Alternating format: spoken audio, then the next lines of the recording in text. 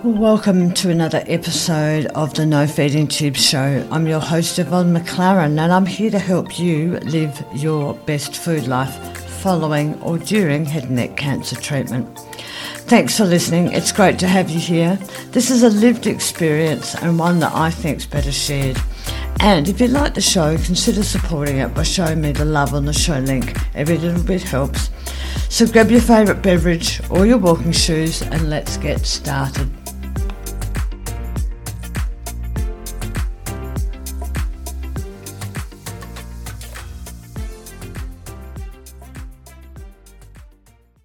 Welcome to another episode of the No Feeding Tube Show. This is episode 12 and I'm your host Yvonne McLaren.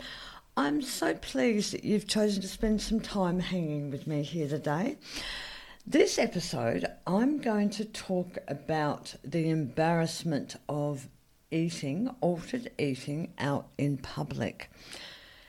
And I want to talk about this because I think it's something that affects each and every one of us that have gone through the process of head and neck cancer treatment. And depending on what's happened to you will probably dictate the level of discomfort that you personally feel when you are trying to eat in public. Or perhaps you haven't even broached that yet. Perhaps it's still pretty new, pretty raw. You have no idea how to do it and you've got absolutely no confidence in trying to eat in public at this point. Which is why I wanted to talk about getting over yourself and what to do if you're feeling embarrassed about eating out. So I'm hoping you're enjoying this podcast, and I'd love for you to support the show by buying me a cup of coffee. It helps me keep going, the coffee, that is, and every little bit that comes in helps me in creating what I hope are interesting topics for you and are topics that you can relate to. And I actually read this somewhere the other day, this woman who has gone through head and neck cancer treatment, and she actually made the comment, and if you're out there listening to this, thank you. You made the comment, we need to stop being embarrassed about our altered eating. And it is a disability. And the three things that I want to talk about today are confidence, acknowledgement, and exploration. And I want you to know this, if you dive into the negative on any of this at any level, it is super difficult to get yourself out of that negative mindset. So, confidence.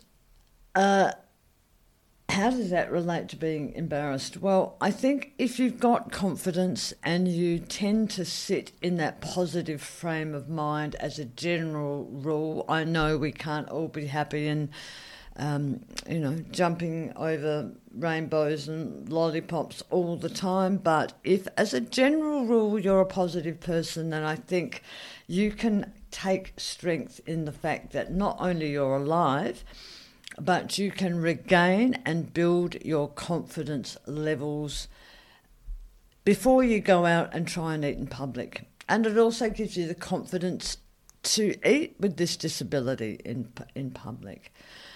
I gain that confidence by maintaining my exercise, my mental health, my strength, my agility through yoga and bushwalking and stretching and swimming and other physical activity. That's what helps me gain my confidence. You might gain it through other methods. The other way that I gain confidence is practicing eating at home, practicing eating out. It's like anything. If you practice, you will eventually get better at it. So confidence, that's really important in... Look, it's not going to stop you being embarrassed, but it will certainly lessen the length of time that you're embarrassed if you're out trying to eat. And I think if you're trying to remove detritus or detritus out of your mouth with a finger whilst you're out eating, or you're trying to peg tube, or you're trying to feed yourself down a peg tube while you're out. And, it's akin to breastfeeding.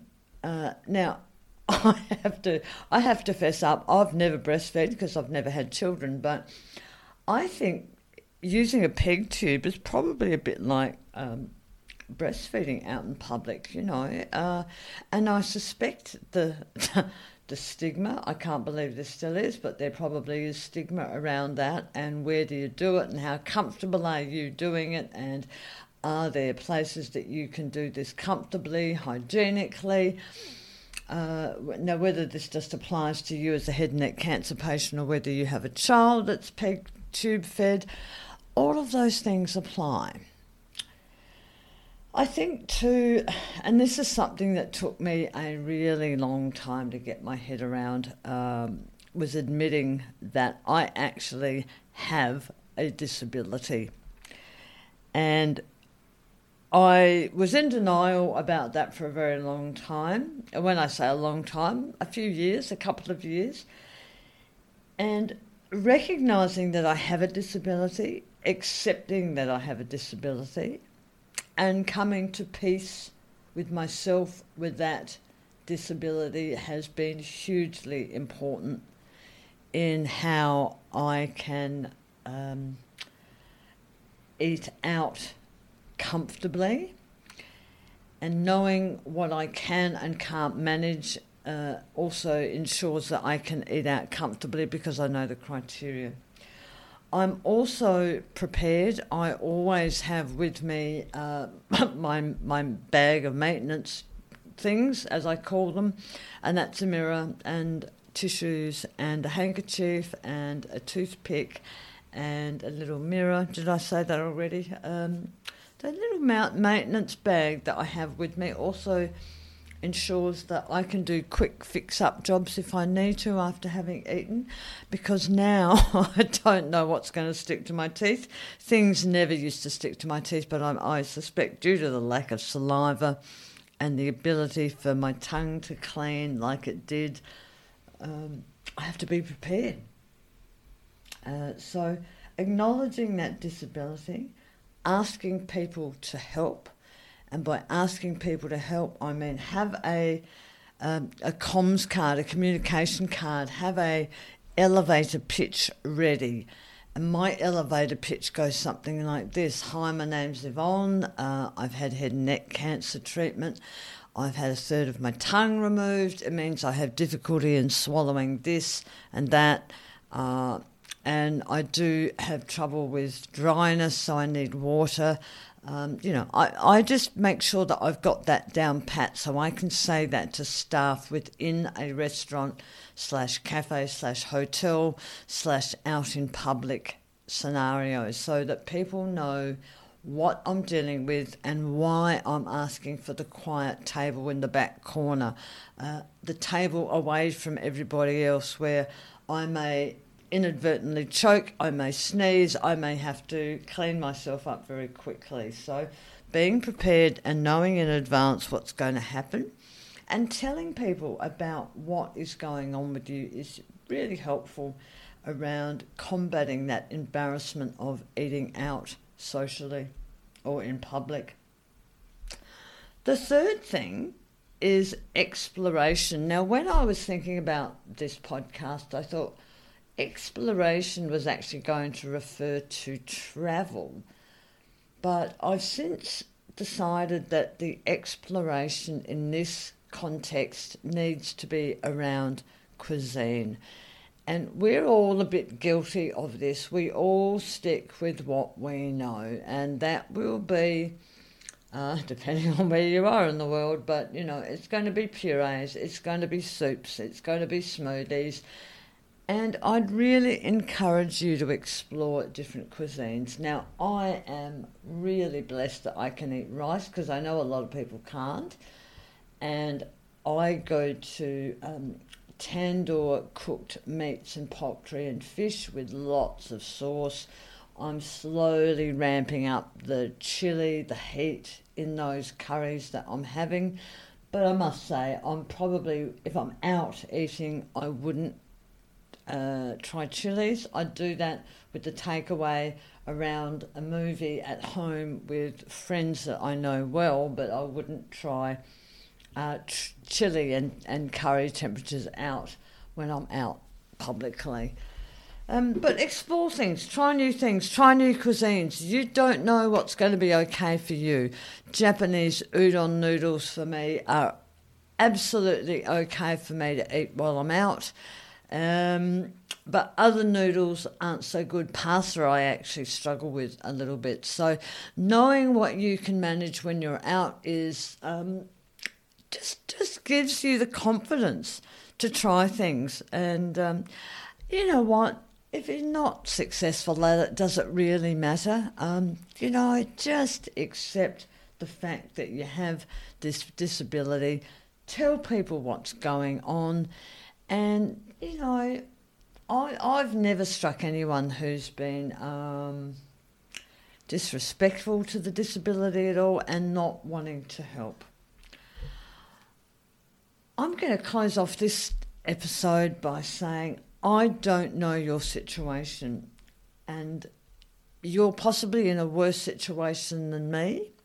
You may have had your voice box removed. You may have had your entire tongue removed. You may have had your top palate removed. You may have lost all your teeth. Whatever's happened to you is likely going to cause you some grief when you're trying to eat publicly. I really am trying to encourage and support people not to let this disability stop you from living and experimenting, having your best food life. Eating out socially, eating out publicly is a big part of life. It's a joy. It's a joy that I am going to bang on and on and on about because it's important to me. I'm passionate about it. And regardless of where you find yourself on this journey, I would ask you, implore with you to take as many positive steps as you can to ensure that you're eating your best food life. On that note, I'm going to sign off. I want you to eat well, and I look forward to you joining me on the next episode. Thanks, everybody. Take care.